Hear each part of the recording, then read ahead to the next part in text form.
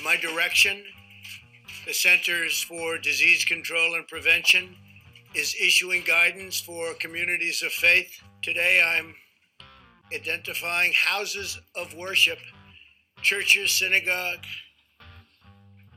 and mosques as essential places that provide essential services. Listen, you got to come see us when you come to New York, VP Biden. I will. It's a long way until November. We got more questions. You got more questions, but I tell you, if you have a problem figuring out whether you're for me or Trump, then you ain't black.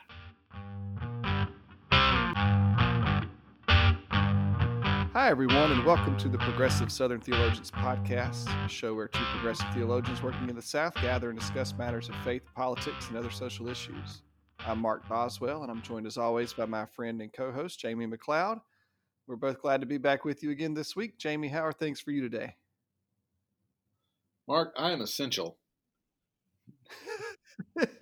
Isn't it good to know the president has declared you and your work and congregation to be essential? That's a great thing. I called my mom and everything after that. Oh, my goodness. Today, dear listeners, we are taking up just that issue as we turn towards President Donald Trump's recent announcement that he's declared houses of worship to be essential and exempt from lockdowns. In our second segment, Jamie and I will turn our attention to the lens through which everything in America is viewed, that being race. We'll discuss former Vice President Joe Biden's recent controversial comments on the morning radio show The Breakfast Club when he was being interviewed by rapper and host Charlamagne tha God. We also want to say that at the time of this recording, news is just beginning to break of an African-American man in Minneapolis who died in police custody following what video footage shows to be a particularly disturbing arrest. We also give some brief thoughts on this based on what we know at the moment at the end of our second segment. And lastly, we'll wind down our show as always with the segment we call our Front Porch Musings, where we muse about and discuss something from the week that we have found interesting or that's bringing us joy. Before we begin today, we'd like to ask that if you enjoy this podcast, to do two things to help us out. First, please subscribe to the show in your podcast app of choice. And second, please give it a 5-star ranking. Doing these two simple things help others to find our work, and we certainly do appreciate that. And if you want to read more of our written work, please visit our website, progressivesoutherntheologians.com, and also check us out on Twitter and Facebook. Thank you all for being with us this week. Jamie, on May 22nd, going into Memorial Day weekend, Donald Trump gave a briefing to the White House press corps announcing that he was deeming all houses of worship, churches, mosques, and synagogues, and others to be essential, as in an essential business, so to speak, and that he was using federal authority to override any state governor's orders for churches to remain closed. Trump would not take questions, deferring instead to his press secretary, who went on the attack against members of the press who questioned Trump's ability to use federal power to reverse decisions made at the state level on this particular matter. The press secretary never answered where Trump derived the authority for such matters or if he had it, and instead argued with reporters, asking them why they were so determined to see houses of worship remain closed. We know, Jamie, since the beginning of COVID, there has been a considerable movement of people on the far right who have politicized the shelter-in-place mandates as a type of government overreach, despite the death toll reaching over 100,000 American citizens, with millions more sick from the virus just in our country alone. Jamie, as you say, this train is never late, and here it is showing up right on time. So let's start with a bit of low-hanging fruit first. Trump argued in his statement. He argued that if some states are declaring liquor stores to be essential, then that means that houses of worship should be too. We can zoom out in a minute and look at the broader context. But let's start with that comment. One of these things does not seem to be like the other. What say you? Yeah, wow. I'm glad that I am, in the president's mind, thought about in the same category as, say, the local liquor store. Yeah, well, let's go ahead and get some things. There are about 15 different directions that we can take this, and really, I told you a couple days ago that I could go for an hour on this alone. But let's start off with the larger question, right? The president has, in fact, zero authority to declare a house of worship to do anything, right? There is the fact that there is a freedom of religion clause within the First Amendment is paramount here, right? He cannot, in fact, tell me to open anything, and I wouldn't even if he did. And the other piece to this, and we can sort of explore what this means as well, is that a friend of mine put this news story on Facebook a few days ago, and my initial reaction to him was, this is some 2 Corinthians in front of Liberty University level pandering. And say and more. I agree with you. Yeah. And it doesn't make any sense to me. He's trying to reach out to those evangelicals who I think he's worried about losing to Joe Biden for reasons that escape my mind, at least.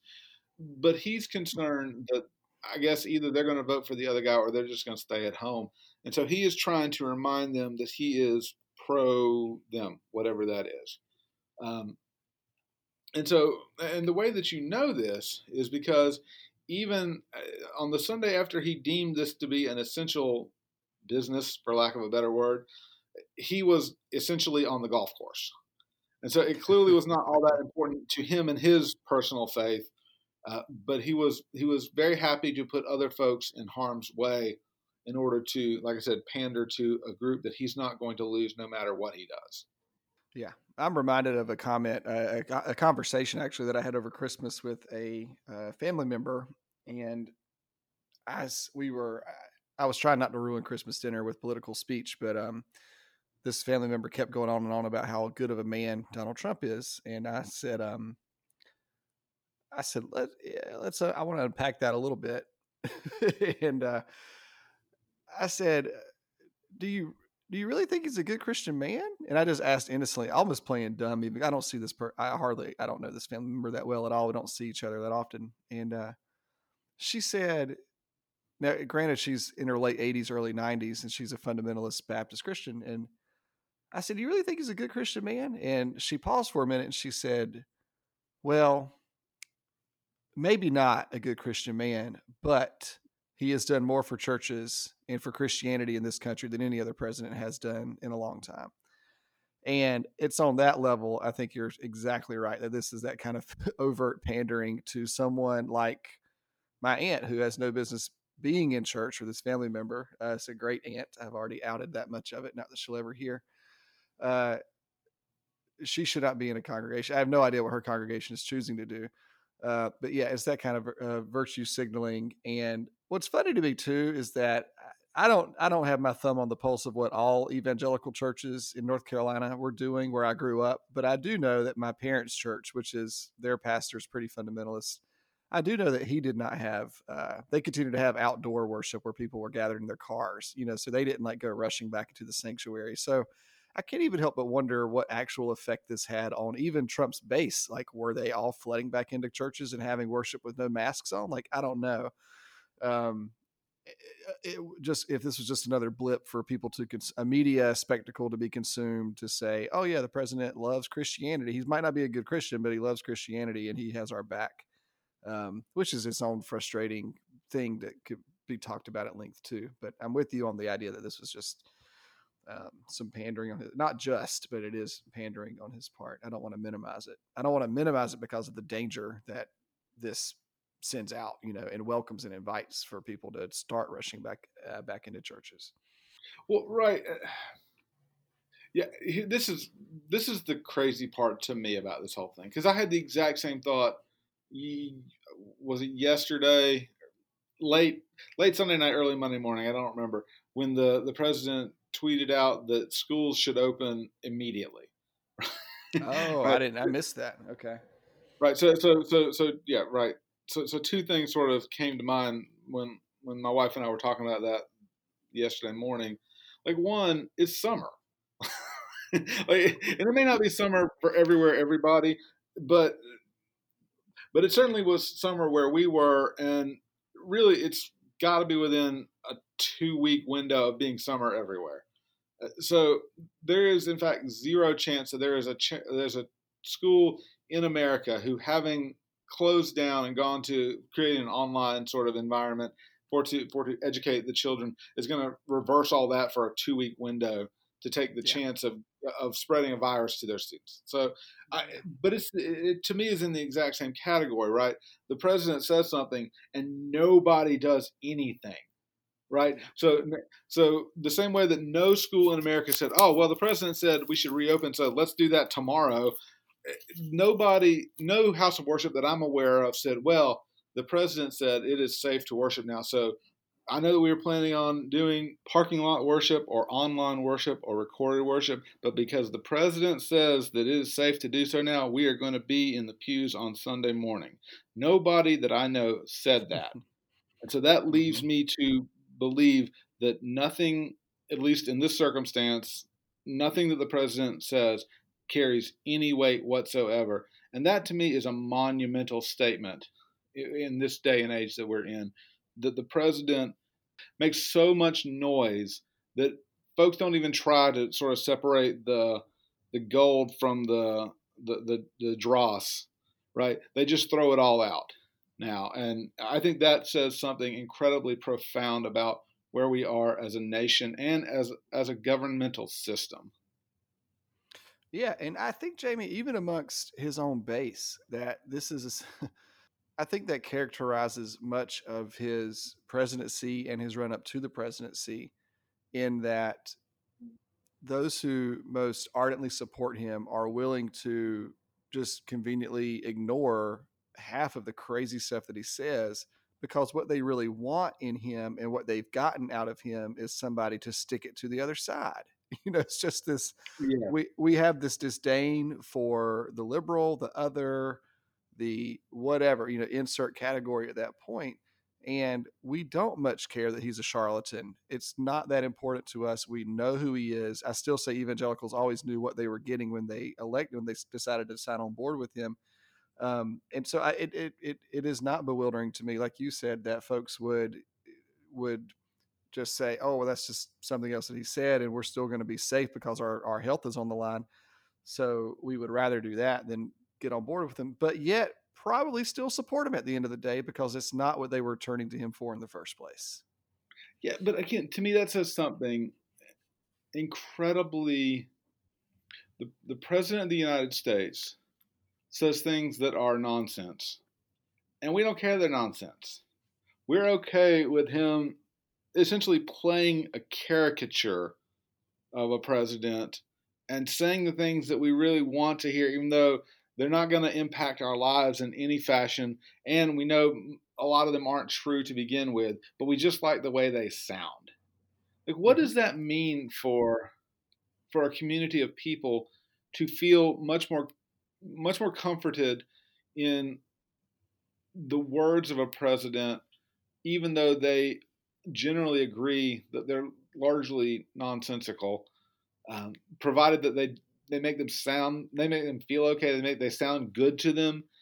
What does that say about the situation of a community like that they can be moved in such a manner? And Yeah, like, that's not my world. So I don't really dwell in the evangelical world, but I do know voting blocks, and to me, that says as much about the state of our electorate as anything. That there is this not insignificant portion of the population who are going to be with you, ride or die, because you say things that make them feel better, even if the reality hasn't changed largely. Yeah, and I'm going to risk speaking in generalizations here, but I still can't help but think that this has a lot to do with 30 years of Fox News and talk radio, going back even farther than 30 years if we want to get on that train, just ramping up this sense of victimization and culture war and everything else, to make them, like my 90-year-old great aunt that I mentioned earlier, feel as though her country is under attack by liberals, by Democrats, by people of color, by insert group, atheists and secularists and feminists and anything that Rush Limbaugh would say. That has been a finely tuned machine that's been running pretty well for decades now. And is that the singular answer? No, I don't know. No larger social dilemma is never has a singular answer, but I do think that's a significant part of it, and that's something we've talked about before on many of our episodes. But I do think that has to be something going on here, to where they say just some sense of anguish and defeat, that just a nihilism that's obviously there, a nihilism clouded in Christianity, which is an odd thing to say and to think about for another time. But that has to be something there. Yeah. Anyway. So, Jamie, to shift out of the evangelical world for a moment, not entirely necessarily, but what have you seen from pastor friends and lay leadership and others on social media in response to this? I know we've said that it seems like no one is like really rushed out to immediately open their churches, even though the president has advocated for such a thing, or their houses of worship. But what are you seeing back? Like, how are leaders responding to this? What have you seen? What are you hearing? Yeah, there is a part of me. Let's be clear. This largely is terrible. Like it's hard, and it is way more stressful, sort of week to week, to try and hold together a community that largely hasn't been in the same space in over 2 months now, and like I said, it's way more stressful to sort of create worship experiences for folks who aren't in the same room. Like that's a tough needle to thread. That being said, I have been constantly amazed at the creativity and the compassion that has arisen out of a great many of my brothers and sisters in the cloth. I've seen folks. I have a pastor friend who gets up and has gotten up every morning without fail during this time and had a Facebook Live session where she riffs on some spiritual issue that has been going on in her personal life for probably 10 or 15 minutes. And, she still has her glasses on, she has bedhead, and she just, I loved that she has given her parishioners, and really anybody that tunes in, just that sort of an intimate glimpse into her sort of inner workings, both as a pastor, but also just as a follower of Jesus Christ. I've got a friend who has delineated every single day as something. So meditation Monday and theology Thursday and Freaky Friday or something, right? But she produces video content for every day of the week. That to me would be exhausting, but I am incredibly impressed with sort of, just like I said, the creativity that has emerged during this time, and the compassion, because it did not take. I mean, I'm a Presbyterian. I'm in the PCUSA, and it didn't take the stated clerk of the PCUSA more than about 20 minutes after the president spoke, to release an incredibly heartfelt and compassionate statement around keeping our congregations safe, and that this was not a time for trying to reopen. This was not a time for being in person with one another. This was a time for remaining safe. And to me, that's exactly what the sorts of statements that need to be said in the midst of all of this, and continue to be said. I think that there is a real opportunity, and I've said this probably in 4 or 5 sermons in a row now, but there's a real opportunity for the church, the capital C church, to emerge out of this time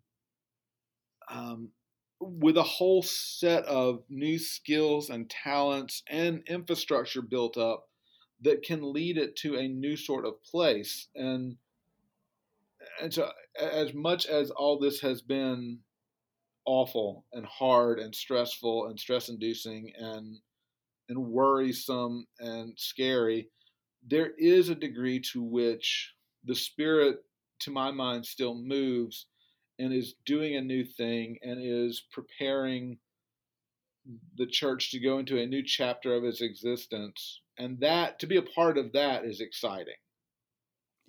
Yeah.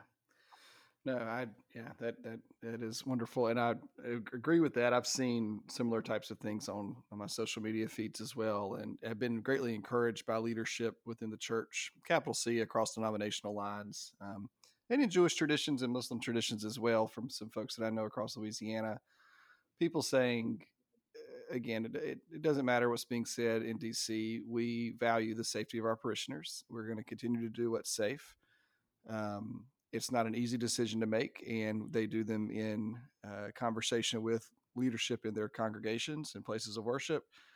And what I've seen, I'm sure there are examples that would go counter to what I'm about to say, but I've seen and heard more pastors heap praise upon their parishioners, or at least their lay leaders within that body of worship, who have tended to fall more on the side of grace and safety rather than not. And so it's just a comforting thing to think about for me to be reminded that there are leaders, both pastors, rabbis, imams, and then lay leaders as well, who say, all right, what really matters here is the health and safety of individuals and our broader communities, even outside of our houses of worship. That we understand that what we do when we gather and worship has spillover effect, beyond the walls and the act of what we do. If we were to be physically gathered together, that also means the gas station attendant or the grocery store worker, if we were to carry, the virus back out to someone unintentionally. So just taking all of this stuff seriously is great. It's also been interesting to me, on a different note, to see that other denominations that have more of an Episcopal structure to them built in, like the United Methodist Church or other organizations, they've already had things planned out and mapped out through the end of May, through June, through July, and staged out in terms of how they'll reopen in light of various stages or phases that individual states take to reopen.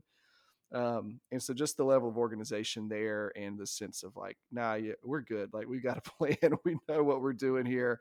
We're going to ignore the blustering that's coming from a Trump press conference and keep going. Not out of just like partisan defiance, but just out of a sense of careful thought and careful study and much deliberation and collaboration from denominational leadership and congregational leadership as well, and all in between. So that's encouraging to me. And I was able, actually, I do want to give a plug also for the Louisiana Delta, where I'm at.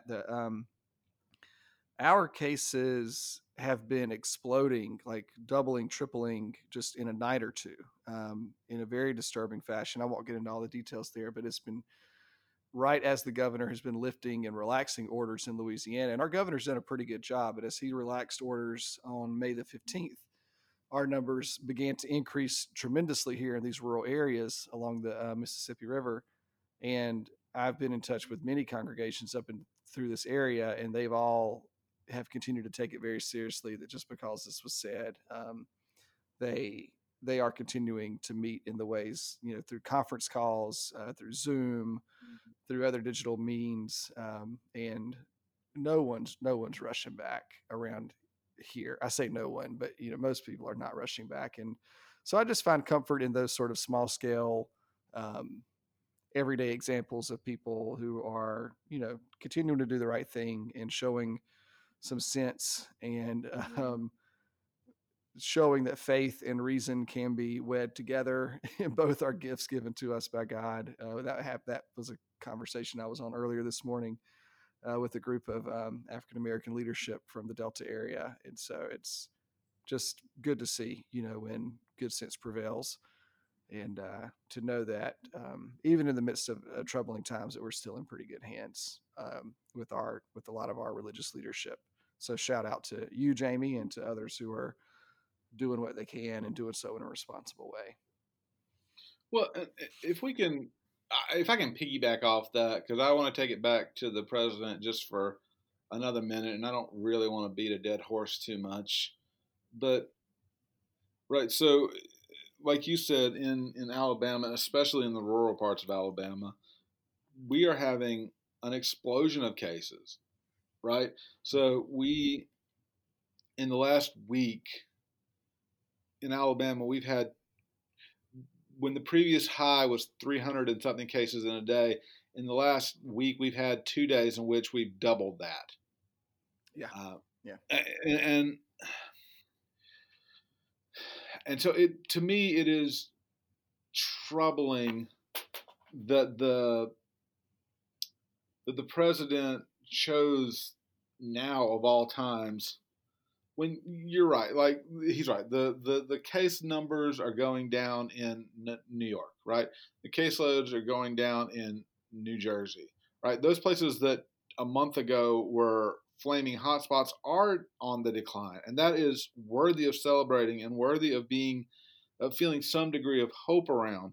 At the same time, in a lot of these places that are traditionally red state sort of areas, the case numbers are exploding right now. And it irritates me to no end that knowing that, because this is a guy that's got access to all the information in the world, quite literally, right?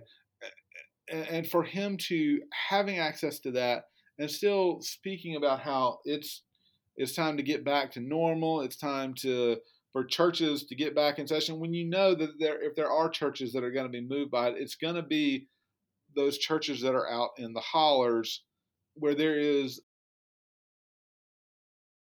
a direct correlation between one's faith and their presence in a building, in a time, in a space.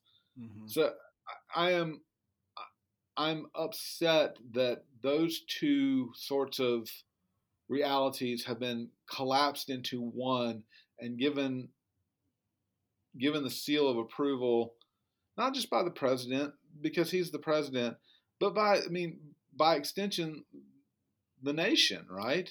And so I am irritated by that. I'm upset by that, and I don't think that we should just, as much as I spent 5 minutes saying, the president talks and people don't listen, I think that we ought not give him a free pass because that's the case.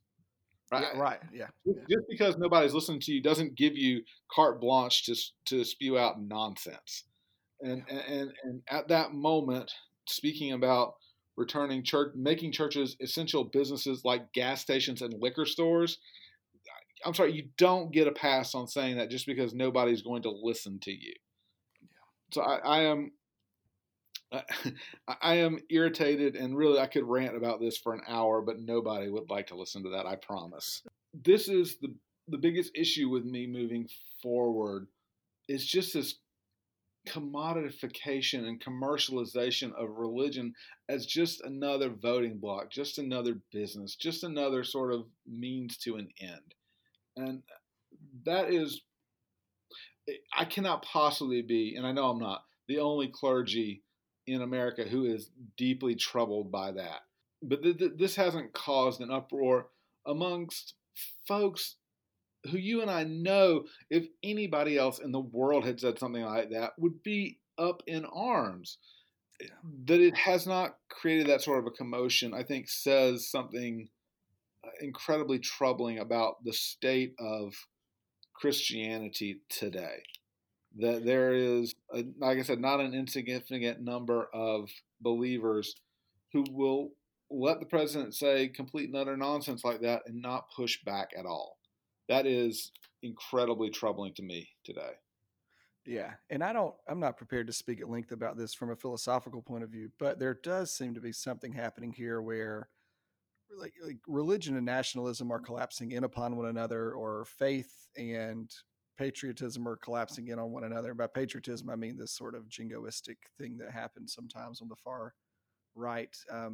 That there's like what we're looking at is a nationalistic religion or a religion of nationalism or something along those lines, right? Like there's some exploratory work to be, I'm sure other people are already doing it, religion scholars and philosophers, but there's, in other words, like it just doesn't seem that for some folk, the political party and the Christian faith can be separated out. They have so collapsed in upon one another. And that there has to be something there that's happening here that we can look at in the future. I'm going to make a concluding note here so we can move on and get into our second segment. But I will say, so I'm in rural northeastern Louisiana, and the county or parish that I live in has only one city There's just one city that has 3,000 or 4,000 people in it.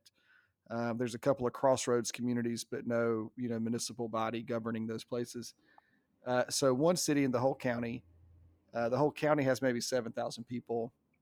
So while the numbers I'm about to give sound low compared to larger cities or metro areas, they're significant proportionally. We hovered around 10 cases here in East Carroll for up until maybe 3 weeks ago. We were under 10 cases. Then we jumped up pretty quickly in the matter of days to 20, 25. About a week later, we were over 40. By last week, we jumped up into the low 50s. By the end of the week, we were in the low 60s. And over the weekend, we almost doubled to over 100. So that's how rapidly it is expanding. To put some numbers for a rural place like you were describing with Alabama, our numbers are jumping up just tremendously.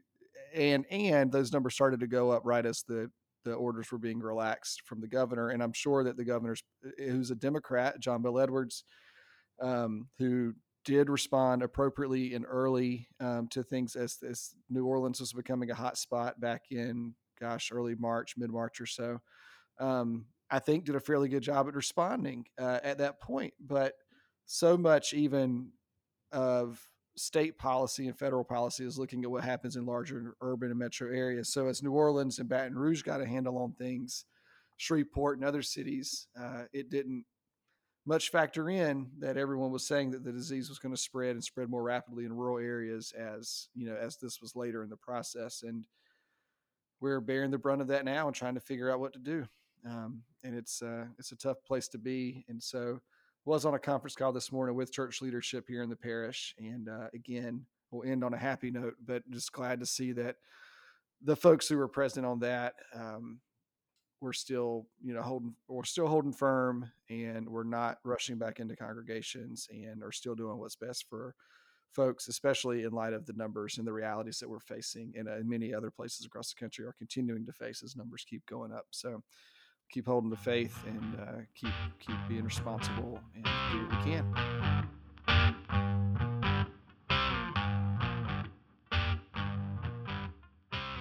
Jamie, it's time we move into our second segment for today. It's been several weeks since we've turned our attention to the upcoming presidential election in November, and just last week, Democratic nominee and former Vice President Joe Biden inserted himself back into the news on a non-COVID related note. While giving an interview on a morning talk show called The Breakfast Club, host Charlemagne the God asked Biden why he should vote for Biden over Trump. Biden's response was essentially an open mouth insert foot moment. I'll quote the exchange at length. Joe Biden said, quote, "You got more questions? But I'll tell you what, if you have a problem figuring out whether you're for me or Trump, then you ain't black." Charlemagne the God responded, "It don't have nothing to do with Trump. It has to do with the fact that I want something for my community I would love to see." Joe Biden jumps back in and says, "Take a look at my record, man. I extended the voting rights 25 years. I have a record that is second to none. The NAACP has endorsed me every time I've run. I mean, come on, take a look at the record," end quote. Biden, of course, was criticized on both the left and the right. Fox News in particular had fun with this one, and Biden later issued an apology for his statement. Jamie, we both grew up in the South, and we both heard and witnessed a whole lot of problematic things that white folks say regarding race. But this one I'm still trying to wrap my head around. What's your first take on this, and what may or may not have been going through Biden's mind to make such a comment, or how does such a comment come about given Biden's reality? Yeah. I sort of landed on both sides of this actually, because my initial thought was, well, he ain't wrong, but at the same time, like he presumed for a moment a couple things.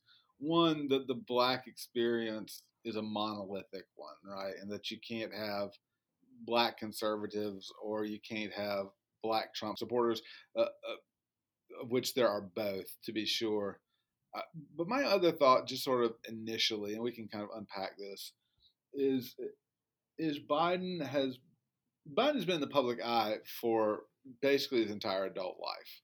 And he has developed decades-long relationships with the Al Sharptons and the Jesse Jacksons of the world, and has been, he's right, has been endorsed by the NAACP every time he's run for whatever office. And so, but that is a different generation of African Americans than is the Charlemagne the Gods of the world. Yeah. Right. So let's say he was sitting at the Rainbow Push Coalition meeting or the National Action Network with Al Sharpton, or on Al Sharpton's show, and Sharpton had asked him a question like that, and he had responded in that same way. They would have both laughed about it, and they'd have gone to commercial. Like, and so because there is that decades long relationship between those two communities, and between Biden and those sorts of figureheads within the movement, the ones who I told somebody the other day, like, this is a generation that marched with Martin and really thought they could bring the beloved community to fruition, right? In which all God's children held hands and sang Kumbaya, and that was that.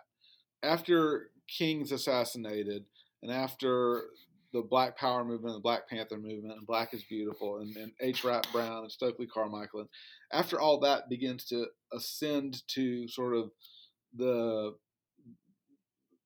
top of the civil rights movement, that is when that generation of African American activists arose too, right? So whether you're talking about Charlemagne the God or Killer Mike or Cardi B, right? Those are all folks who largely grew up at a time when Black Power had overtaken the SCLC, right, and had largely moved away from the language of unity and the "I have a dream" sort of moment, and into a very, very different place. And I don't know that Biden, he certainly was not equipped to be in that place during the interview, and I don't know that he's equipped to be in that world, sort of full stop, because it's really, really hard to teach an old dog new tricks. So he can sort of say, I misspoke, or I spoke too glibly, or whatever, and that's true, right? At the end of the day, it's hard for me to imagine 93% of African Americans or so voting for somebody other than Joe Biden, right?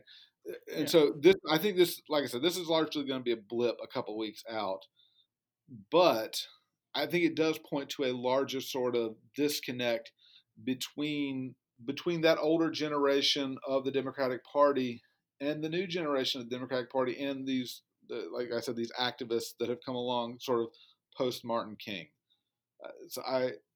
And there's a lot there, and we can sort of unpack that as you see fit. But that was my initial thinking when I read about this story.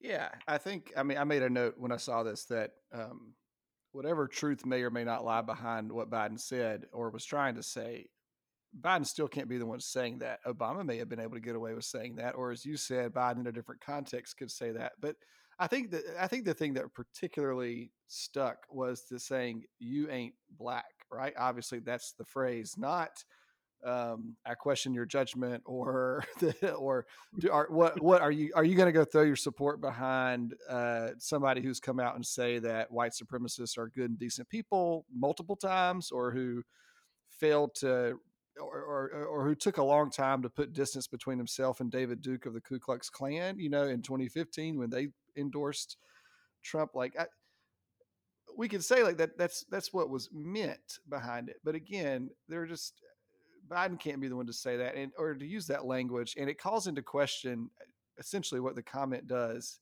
And for younger generations, they would have, I'm going to guess that they would know exactly what this meant.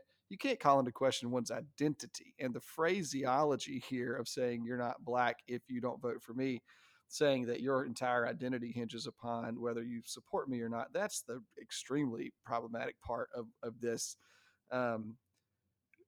Biden has a career of saying things that just don't come together well, that I don't want to chalk up to any sort of maliciousness or whatever. It shows a lack of awareness and a lack of being in tune with, I think, as I would summarize from what you were saying a moment ago, that there has been profound shifts in terms of racial consciousness and identity, and in what is hoped for and what is expected, in terms of older generations of leadership and younger generations of leadership, and just what will be accepted and tolerated and what will not, from, to speak crassly, from old white men.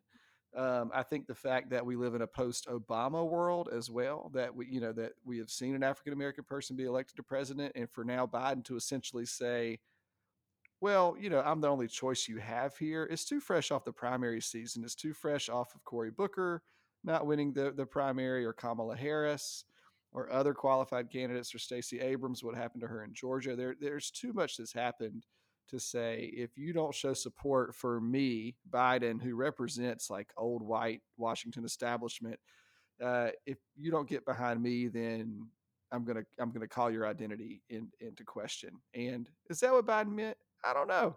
Probably not. I don't think that's exactly the nuance he was trying to get at, but that's what he said. That's how it came across.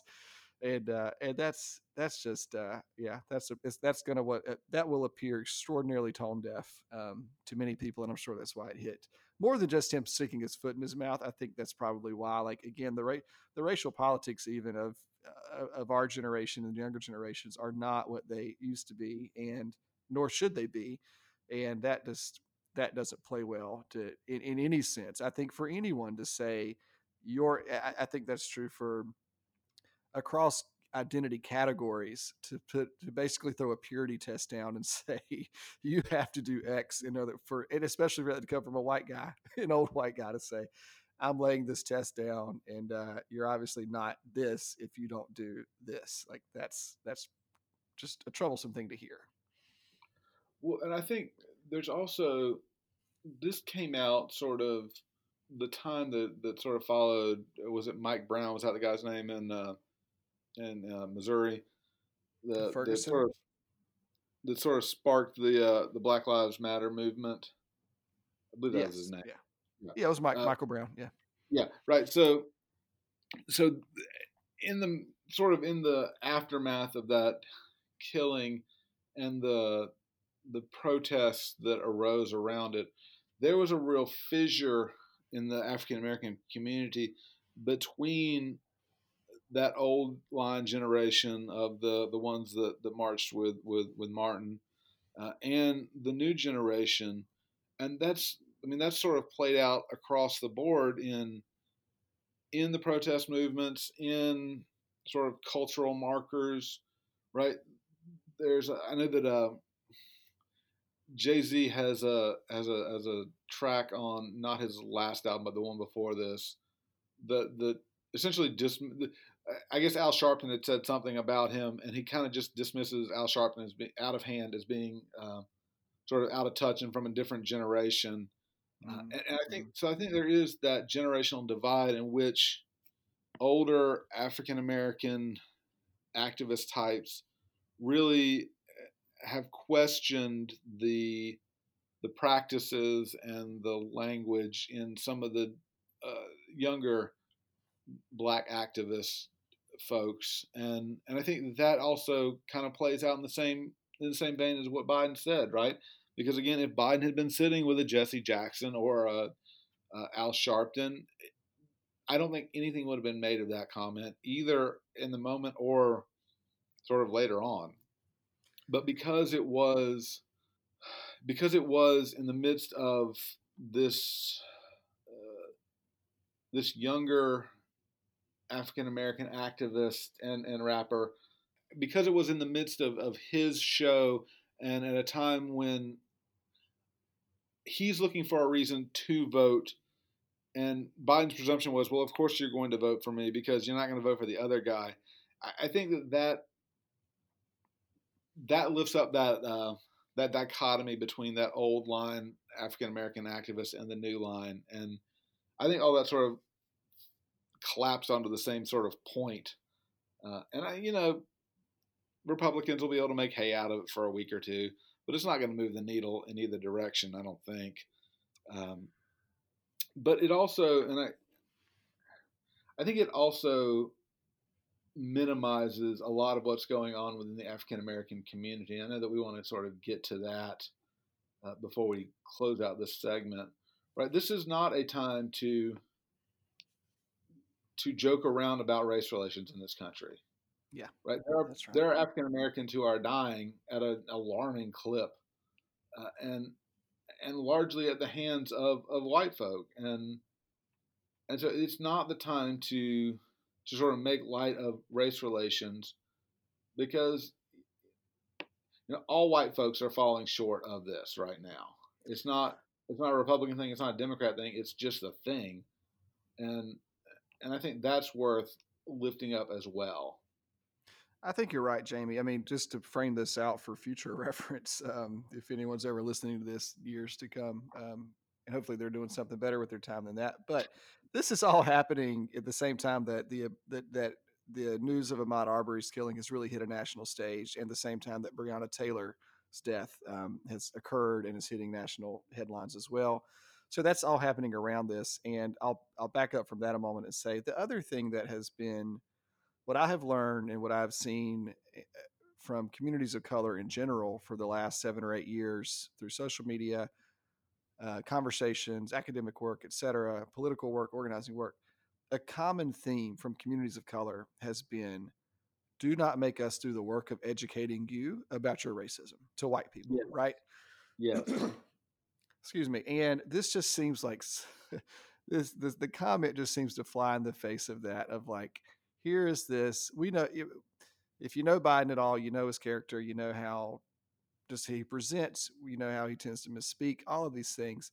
This is not the climate to, and Biden's issued an apology, but like no longer for, at least for a lot of folks that I see raising this theme, it's not enough for a person, just a white person, just to kind of chuckle and smile their way through it and say, "Oh, well, you know what I meant. Like, I didn't mean that. I meant I don't take my blah blah blah."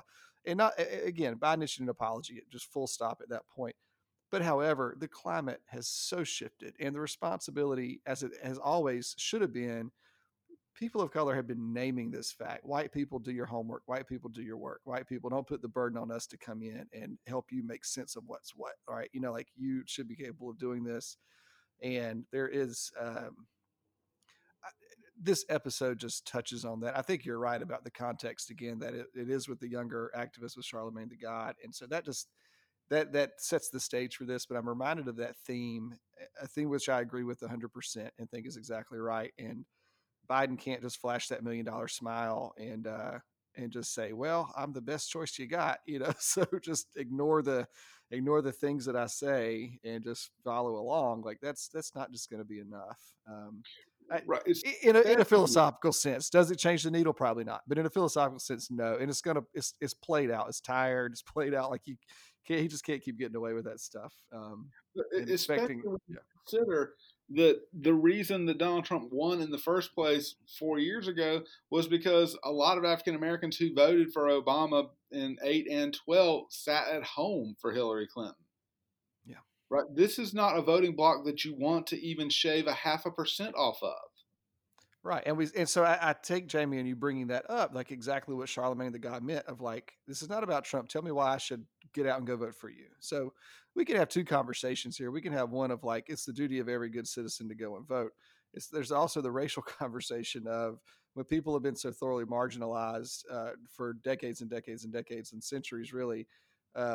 Joe Biden, you as a white man, you do need to make the case, not just for African Americans, but for all people. What really is the motivation here to get out and support you when there's so much, what I've experienced in the Delta, at least, when there's still a lot of skepticism around the electoral process, when there's a lack of belief that your voice matters or that your vote matters. I encounter that a lot, and I encounter that a lot with younger generations too, white and black. But I'm in a predominantly black area here in the Delta. But I do experience that a lot. There's a distrust of the government. There's a distrust that their vote matters. Why should I be engaged? And if you're a white liberal listening to this, I know that may just not make rational sense to you, but that is the sense. That's the feeling. I'm one vote out of 350 million people in our country. What difference does it make? And the government is so set up as to not care about the value of black lives anyway. What does it matter? So Charlemagne the God's question was exactly on point, and you're exactly right, Jamie, in saying Biden is not in a position, nor was Hillary Clinton, to just presume that people would see them to be the savior figures that they might have imagined themselves to be, or that it just would naturally make sense that Black people and other people of color would gravitate toward them and go support them. Biden's got some work to do on that end too. We know, especially on the West Coast, that a lot of Latinx individuals and Muslim individuals from various backgrounds were big Bernie supporters. So just the people of color in the country are obviously not a monolith, as you've said. The African American community is not a monolith, and Biden can't afford to not not to rest on his laurels, whatever they might be, or he may have whatever he might think they are.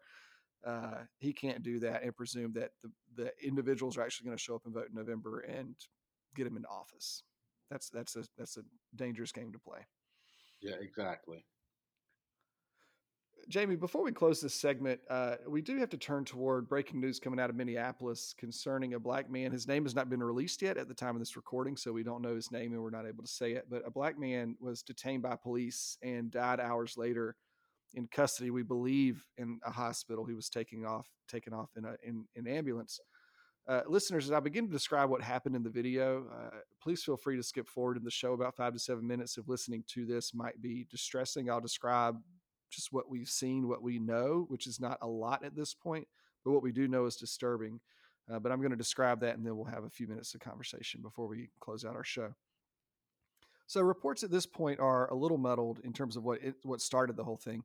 It seems that police were responding to some type of call regarding a forgery, is what was said.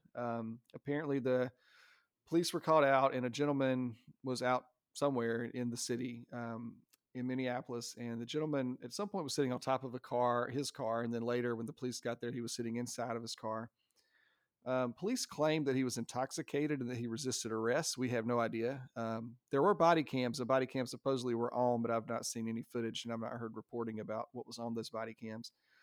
But they said that he resisted arrest, and the video that's making its way around news outlets right now was taken from a citizen who was standing by as this happened. And the video footage that we see through that citizen began after police had already detained this gentleman, had handcuffed him. He was laying face down on the pavement next to a sidewalk, and most of his body was behind a police car, so we can't see the majority of it. But that's what we're reporting on, starts there in terms of what we've been able to see in this citizen's video, probably most likely from his cell phone. So police claimed that he was intoxicated and he resisted arrest, causing them to forcefully hold the man down. What's bizarre and horrible to watch is that for several minutes after the man is detained, and this you can see on the citizen's video, for several minutes after the man is detained and cuffed and lying prostrate on the ground, not resisting, barely moving, he's able to talk, but he's not actively struggling whatsoever. A white police officer continues to hold the man down with his knee pressing into the back of the man's neck for minutes on end. And the white police officer is just sitting there. That's what he's doing. So onlookers have begun filming at this point, and you can clearly hear and see the man saying that he can't breathe, that he's uncomfortable, that his stomach hurts, that he's through resisting even. Like he says that at some point, he goes, I'm through. And eventually, after several minutes of this, the man passes out and is unresponsive. He's clearly seems to be unconscious while he's laying there.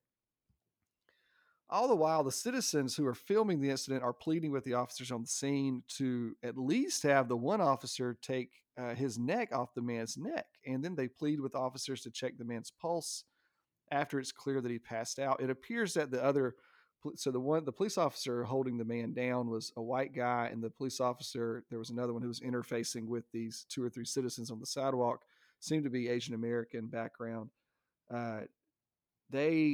They both say at some point of like, this is what happens when you do drugs, like very flippantly saying to them something of that nature.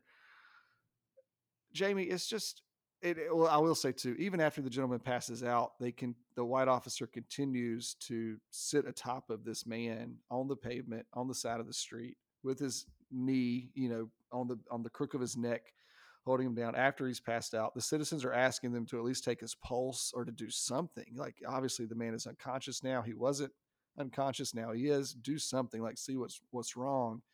And both police officers just stoically just refuse. They just stay there until the ambulance comes. But that was 3 or 4 or 5 minutes later on the video footage. They just stay there, not giving any attention to the guy at all. This is obviously coming on the heels of what we know about Ahmaud Arbery, Breonna Taylor, the arrest of her boyfriend, who thankfully those charges have been dropped. Kenny Taylor, I believe was his name.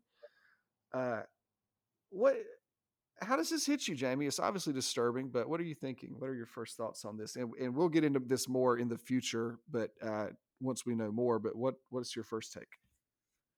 Right. So, I guess my initial take is, here we go again.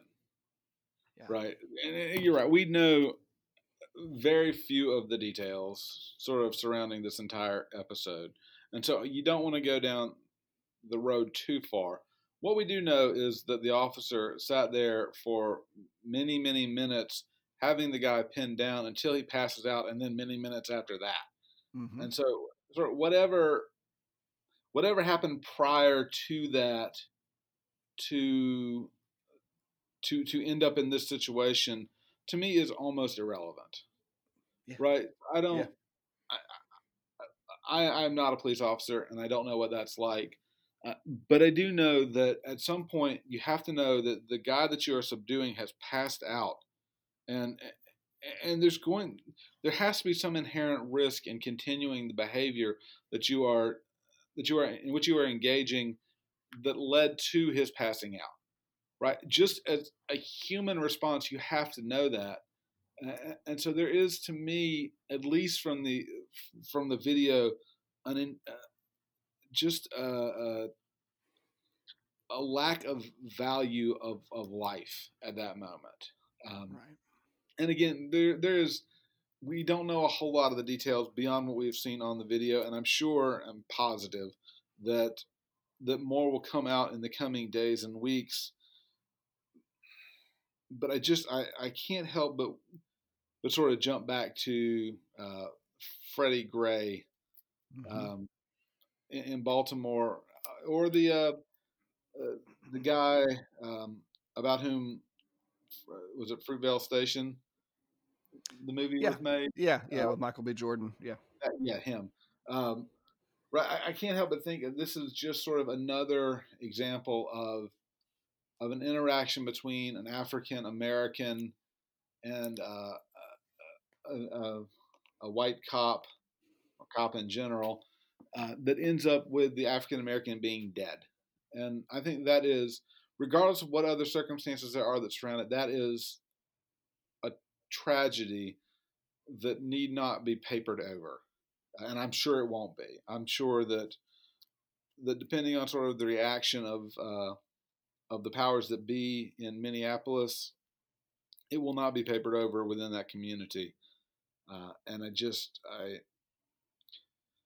I grieve for where we are as a nation, that this can become, it's almost commonplace at this point, right? The same way I felt a couple years ago when it was clear that sort of school shootings and mass shootings had just become commonplace. I kind of feel that way about the killing of unarmed African Americans, and the degree to which it is just sort of part of the national dance that we do.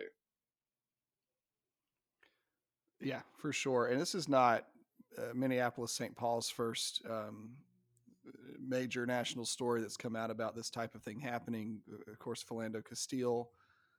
There are other stories that have happened during the Black Lives Matter movement and into today. So this is not new for the city of Minneapolis. So don't know what the response is going to be there. I'm sure people are going to organize. It makes no sense, Jamie. I'm obviously not a police officer. I don't know. I'm sure I'll back up and say this. I'm sure that it has to happen all the time, that people are intoxicated and they hassle a cop and they are restrained and detained in some sense. And it does not result in this. And again, I'm talking more about the methodology here. Like even to the citizens on the side of the street, it defied all explanation of why, after the person was docile, not struggling, not fighting, not running their mouth, not talking, not doing anything, all of which none of that should, result in a person's death. The person was not struggling whatsoever. What is the method of handling a person at that point that requires them to continue to stay in that position? Maybe I watch too much TV or too much Hollywood or something, but why not get the guy up and help and put him in the back of the police car? I mean, like these are still obviously much larger. There's still much larger questions that we're getting into here that we're not going to get into about the relationship between communities of color, Black and brown communities, and police officers, and overuse of force and whatnot. That is all a conversation that we've had before and still merits having around this. But I just from watching, there's something surreal about watching the video and seeing the officer could just continue to hold this position for several minutes after the gentleman's not struggling, and then several minutes after he passes out and slips to unconsciousness. It just defies all logic to me. And like you said, really speaks to just a basic devaluing of life, and that whatever sense of the power vested into these two officers, because both were equally recalcitrant. The citizens were trying to talk sense to the again, what he appears Asian American on the video, to the Asian American police officer who's standing there, sort of show of force to keep the citizens from doing anything. Not that they were threatening to. They were trying to talk sense. They were saying, like, ask your partner to at least check his pulse. Like, they were being very reasonable here. Like, would you please turn to your partner? Like, get at least, he's passed out. He's clearly unconscious. Could you please just get him to take his knee off the back of the guy's neck? And there's just, I don't know what type of training or lack of training it happens, but there's zero sense of concern. Zero that you can see clearly. You can see both officers' faces. There's just no concern whatsoever. And it would appear to me that they would both imagine or think that they are playing by the book here or doing what's required. It's frustrating. It's disheartening. I hope that there are some strong reactions in Minneapolis, because whatever this is, and again, we're not experts in this, but the devaluation of human life when you see it. And this seems to be it. And it's, we'll see what happens coming forward in the future, but it's disturbing. It just doesn't have to be. It doesn't have to be that way.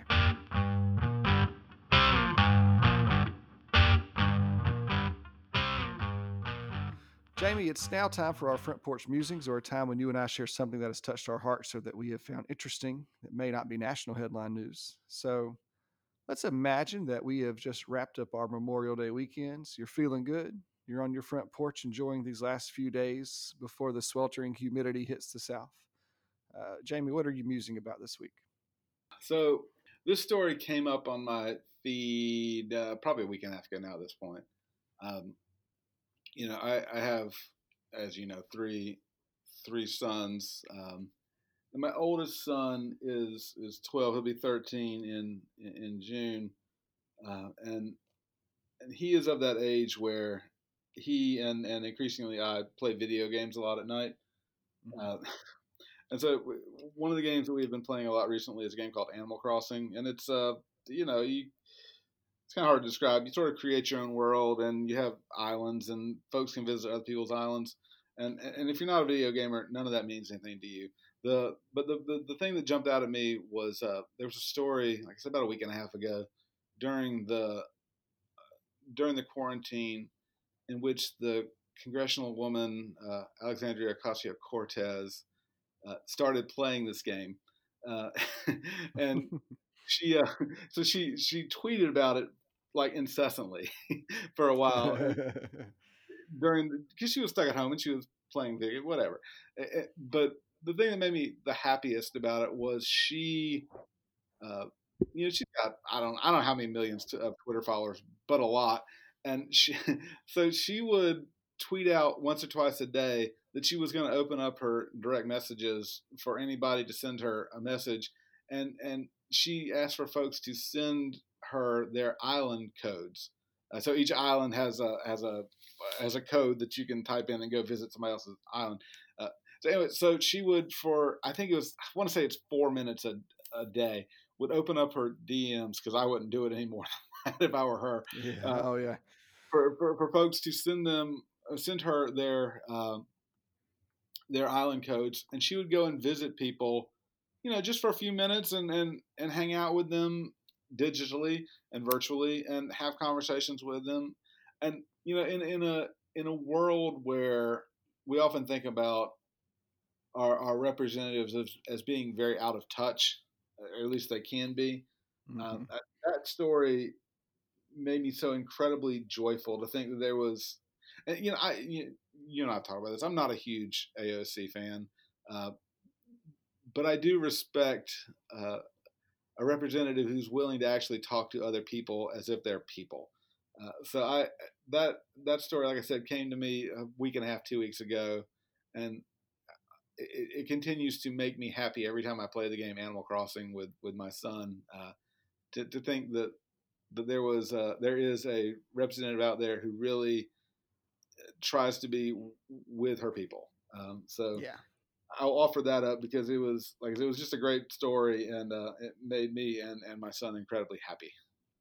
I love it. I'm going to share this week. I've over the years, Jamie, I'm sure you as well. I've encountered a lot of people in the United States who, when they think church and religion, they only think conservative, evangelical, anti-LGBTQ, anti-women, all these. That's what they know of church, right? And that had happened recently in my life, where I encountered some good friends like that. And in light of that, I want to share, and in light of some of the first segment we had, and sort of the politicization of church from President Trump and some on the far right, et cetera, I'm happy to report tonight, at the day of this recording at least, there's a large gathering of clergy and from across religious lines. There are Jewish and Muslim representatives, as well as people from the Christian faith, Unitarian Universalists, and others, who are gathering via Zoom with the governor of Louisiana.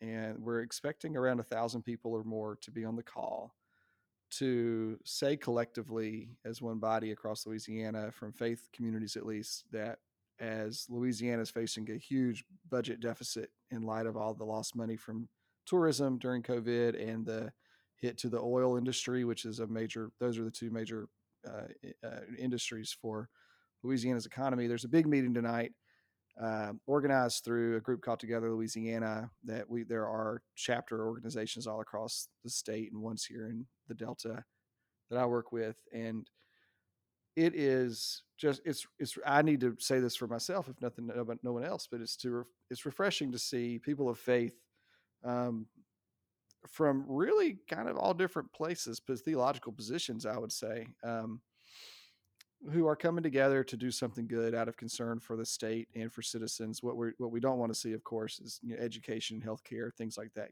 the normal things that get cut in terms of budget deficits, and that the power wielded by this group collectively is enough to get the governor of the state involved, to at least to come and listen, and to share his thoughts as well.